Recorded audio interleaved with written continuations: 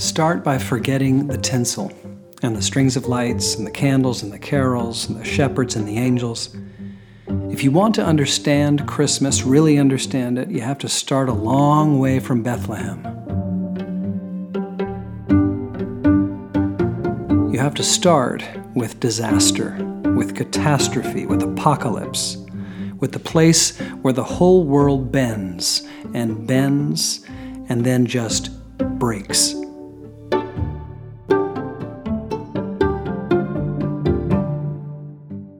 The Bible is the world's best-selling book of all time, certainly in the Western world, that's no surprise. But it was also the world's best-selling book in 2012, and 2013, and 2014, and 2015, and 2016. You get the idea. The Bible is the most influential book in human history, and it's also one of the most misunderstood. I'm Matthew Meyer Bolton, and this is Strange New World, a show about understanding the Bible for skeptics, believers, and everybody in between. Today we're kicking off a 4-part series on understanding Christmas, where we'll look at the lead-up to the big day itself, the 4-week season of Advent, and then, of course, Christmas Eve and Christmas Day. And since this is the first episode ever of Strange New World, some introductions are in order. You can find out more about me, about the team, about the project, about where our name comes from, all that kind of thing over at saltproject.org. But here's the quick version. My name is Matt, and I've spent most of my career as a professor, teaching and writing about the Bible and theology more generally. My wife and I now run a production and animation company called Salt Project, and all the way along, like a golden thread, has been the Bible itself. For me, the Bible is just the most interesting thing in the world. And I mean that literally. I actually think there's an argument to be made for that outlandish claim, whether or not you're religious. Here's the argument. It goes something like this. There are so many things that are interesting in the universe. Supernovas, dark matter, black holes, 100 billion galaxies and more. But I think we'd have to say, if we had to choose one, that the most interesting place in the universe is our little blue and green planet Earth. Not only because it's our home, and home is very interesting, but because it's the only place we know of where there's life, and life is astounding. So I think it's safe to say that Earth is the most interesting place, and life is the most interesting thing on Earth. So, what's the most interesting form of life? Again, so many fascinating options, and again, I think at the end of the day, we'd have to choose humanity. And not only because we are human, and we want to understand ourselves and each other, but for 2 other reasons too. First, humanity is amazing. We are clever, we are beautiful, we are inspiring at our best. We've come up with these astonishing forms of collaboration that give rise to cities and symphonies and smartphones and modern medicine and all the rest. And second, humanity is awful. We are essentially an invasive species, and we've overrun the place. This is now the Anthropocene, the geological epoch named for us, because we are so fundamentally changing the planet, for good and in many ways for ill, heating it up, spoiling ecosystems, and leading to extinctions on a scale not seen for millions of years. Humanity is the most interesting form of life, both because we're amazing and because we are so awful. And we've got to understand what we're doing and how we're changing the place we call home. So the most interesting place in the universe is Earth. The most interesting thing on Earth is life. The most interesting form of life is humanity. What's the most interesting thing about humanity? It would have to be something to do with language, because that's been part of the secret sauce, again, for both good and for ill, and what we've been able to do. And also because our lives are just fundamentally built and experienced and lived out through language, through stories and songs and poetry and wisdom. Now, Homo sapiens has been around for something like 200,000 years, give or take, and for the last several thousand, we have invented some pretty amazing ways to conserve those stories and songs and poetry through different forms of writing and collecting these writings in libraries. the stuff that seemed most illuminating, most useful, most interesting. We can imagine ourselves as swashbuckling archaeologists, Indiana Jones breaking into the secret chamber, discovering an ancient library. And we've spent our lives in swashbuckling archaeology school studying the languages so that we can read these ancient treasures. And as we move aside the stone and we discover the undiscovered chamber, the shaft of light comes in, we see the tablets and the scrolls there waiting to be read, and we just think, this is the most interesting place in the world. These are the things that our ancestors passed on from generation to generation because they seemed to them so intriguing, so insightful, so helpful, like a collection of recipes for the most delicious meals you've ever tasted. And that's what the Bible is. It's that library that's been passed down for thousands of years. And on top of that, it's the only such library that's been bound in a single volume and sent around the world, and it's become this incredibly influential text. The most influential text in human history, for good and for ill. And so if these ancient libraries are the most interesting thing about humanity, then the Bible, because of its wide and deep influence, is the most interesting of those libraries. It has shaped Western culture fundamentally, but also non-Western cultures and subcultures. It has shaped and influenced languages. It has shaped and influenced moral and political systems. It has shaped and influenced whole traditions of literature.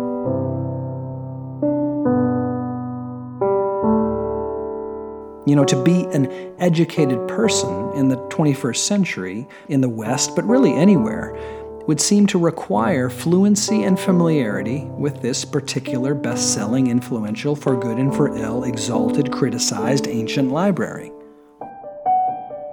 The Bible is the most interesting thing in the world. And as it turns out, it's also one of the most misunderstood. You might think that the ubiquity and the influence of the Bible would lead it to be more understood than other books, but the opposite is true. On the one hand, it's an ancient library, so it's a difficult book to understand, but more importantly, precisely because the Bible is so influential and prestigious, everyone is trying to pull and distort and recruit the Bible to their cause, to their project, because if they can say, look, the Bible says it, then that's going to give their agenda some luster, some credibility, some force that it wouldn't otherwise have. And so you end up with this cloud of misinformation around the Bible itself. You can't even get into the library because it's just surrounded by people saying, hey, let me tell you what's in there, let me tell you what it means. And it turns out what it actually means is pretty challenging and countercultural to the status quo, both yesterday and today. And that just raises the stakes even more. The resources of the status quo are invested in getting more and more lobbyists out there surrounding the library, trying to inoculate you from those countercultural challenging messages, and trying to persuade you that, lo and behold, the Bible actually does support the status quo.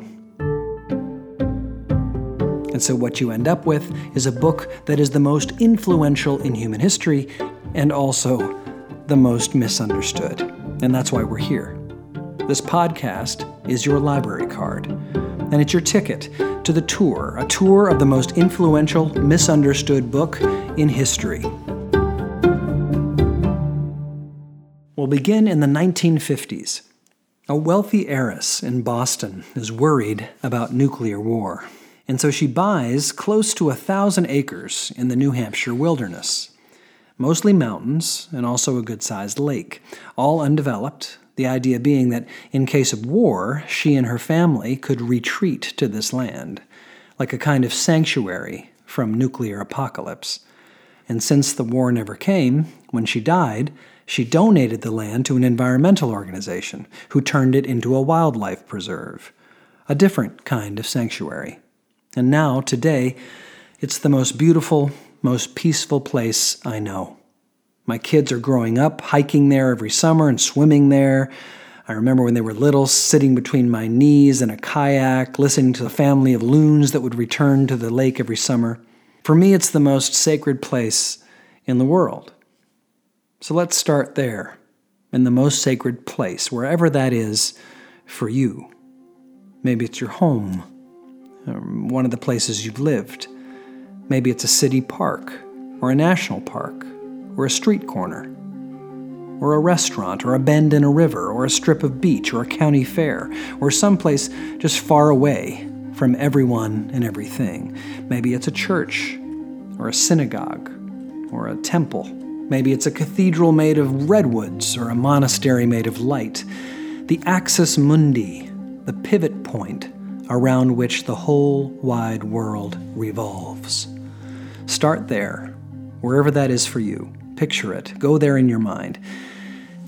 And then, all at once, imagine it gone. Not just vanished, but intentionally destroyed.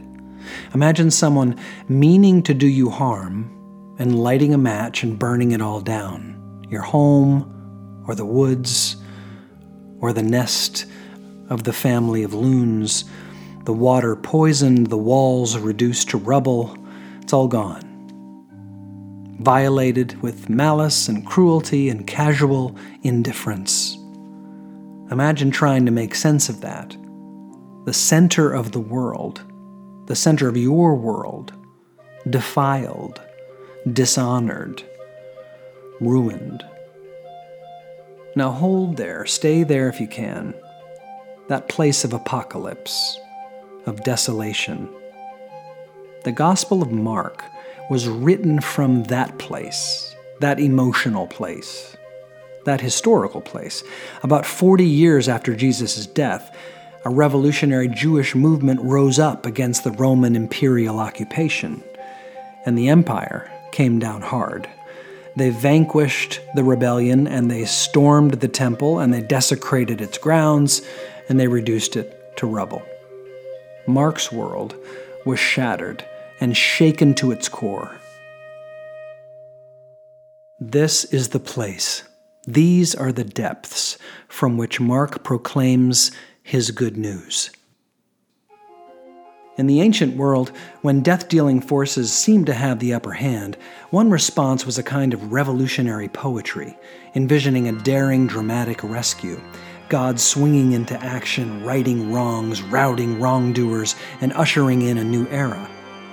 Like a graphic novel, bold strokes and vivid heroes and villains. These visions were often called apocalyptic, from a Greek word for uncovering or revealing.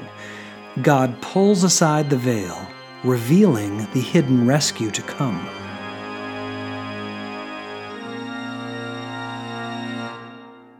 In essence, these are extravagant, evocative visions of hope when all hope seems lost. The Bible is full of these kinds of visions. The books of Daniel, Isaiah, Ezekiel, Amos, and Revelation are prime examples. Graphic rescue after graphic rescue, vision after vision. And in the 13th chapter of Mark, Jesus picks up this mantle. For Mark, the most sacred place, the center of the world, has been destroyed. But hope is not lost. Mark sets the scene. Jesus is sitting with his disciples on the Mount of Olives overlooking the temple, still standing tall in all its splendor. This is Jesus' final teaching before the Passion overtakes him, a kind of farewell discourse. And it's also sometimes called an apocalypse, Jesus' vision of what's hidden and what will be revealed. The temple will be destroyed and desecrated, he says. A time of great suffering will follow, but then, and here Jesus clearly, intentionally echoes the ancient voices of Daniel, Isaiah, Ezekiel, and Amos, new signs will appear, and the child of humanity will arrive and make everything right. But since we don't know exactly when the child of humanity will come, we'll have to stay mindful and alert. So we'll be ready. Keep awake.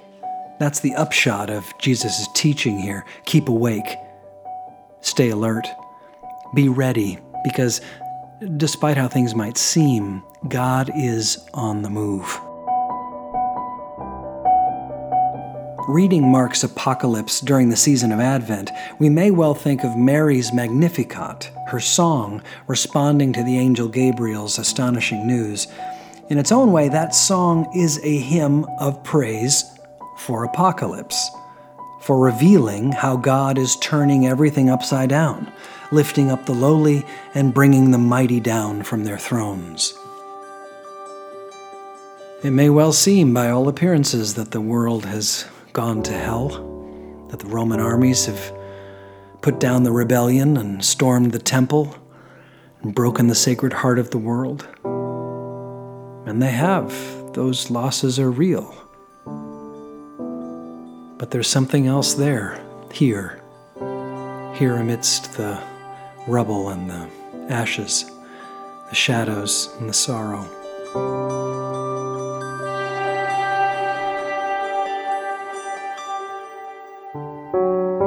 Right here in the midst of loss is where the angels arrive singing their good news of great joy for all people that, despite appearances, God is on the way, turning the world around, and that the Axis Mundi, the sacred center of the world, will be restored. That is one central message of Christmas. It begins in the shadows of hopelessness, and there it lights a candle of hope, for God is on the way. It begins in the rubble of desecration, and there it picks up a stone and rebuilds, for God is on the way. It begins in the life of an ordinary, lowly young woman in the middle of nowhere, in occupied territory under the thumb of an empire, who raises her voice to sing that God is on the way. That's where Christmas begins, not with the tinsel and the lights and the presents and the feasting.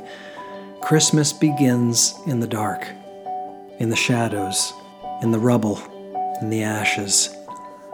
Because in those places, and really only in those places, can we hear the good news of the gospel, the good news of apocalypse, of hope when all hope seems lost.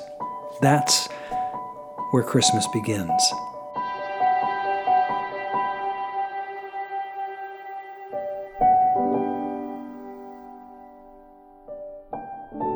Strange New World is a SALT Project production, written and produced by me, Matthew Meyer Bolton, with help from Elizabeth Meyer Bolton, music by Pablo J. Garman, and special thanks to Brad Hayner, Gretchen Summers, and Stanley McSnuffers. If you like what you hear, spread the word and give us a review wherever you get your podcasts. It really does help people find us.